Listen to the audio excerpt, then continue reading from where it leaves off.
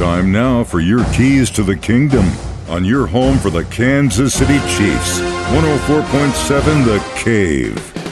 Charles Omenihu has been a huge part of the successes the Kansas City Chiefs defense have had this year. Here's what he had to say after the Chiefs beat the Dolphins in Kansas City on Saturday night. I mean, it's playoff football, so no matter the elements, you got to make it happen, and that's what we did defensively, holding them to 7 points. We were stopping the run, and the rush was there. I got, 2 sacks or 3 sacks and a lot of pressure. So, I mean, guys did their job. We caused a turnover, and we're on to the next. We knew that we had to go out there and stop them on critical downs, and third down is critical down, but it starts off in first and second down, stopping the run, the screen game. So, I mean, that's what we did, and that's what you got to do in the playoffs to advance.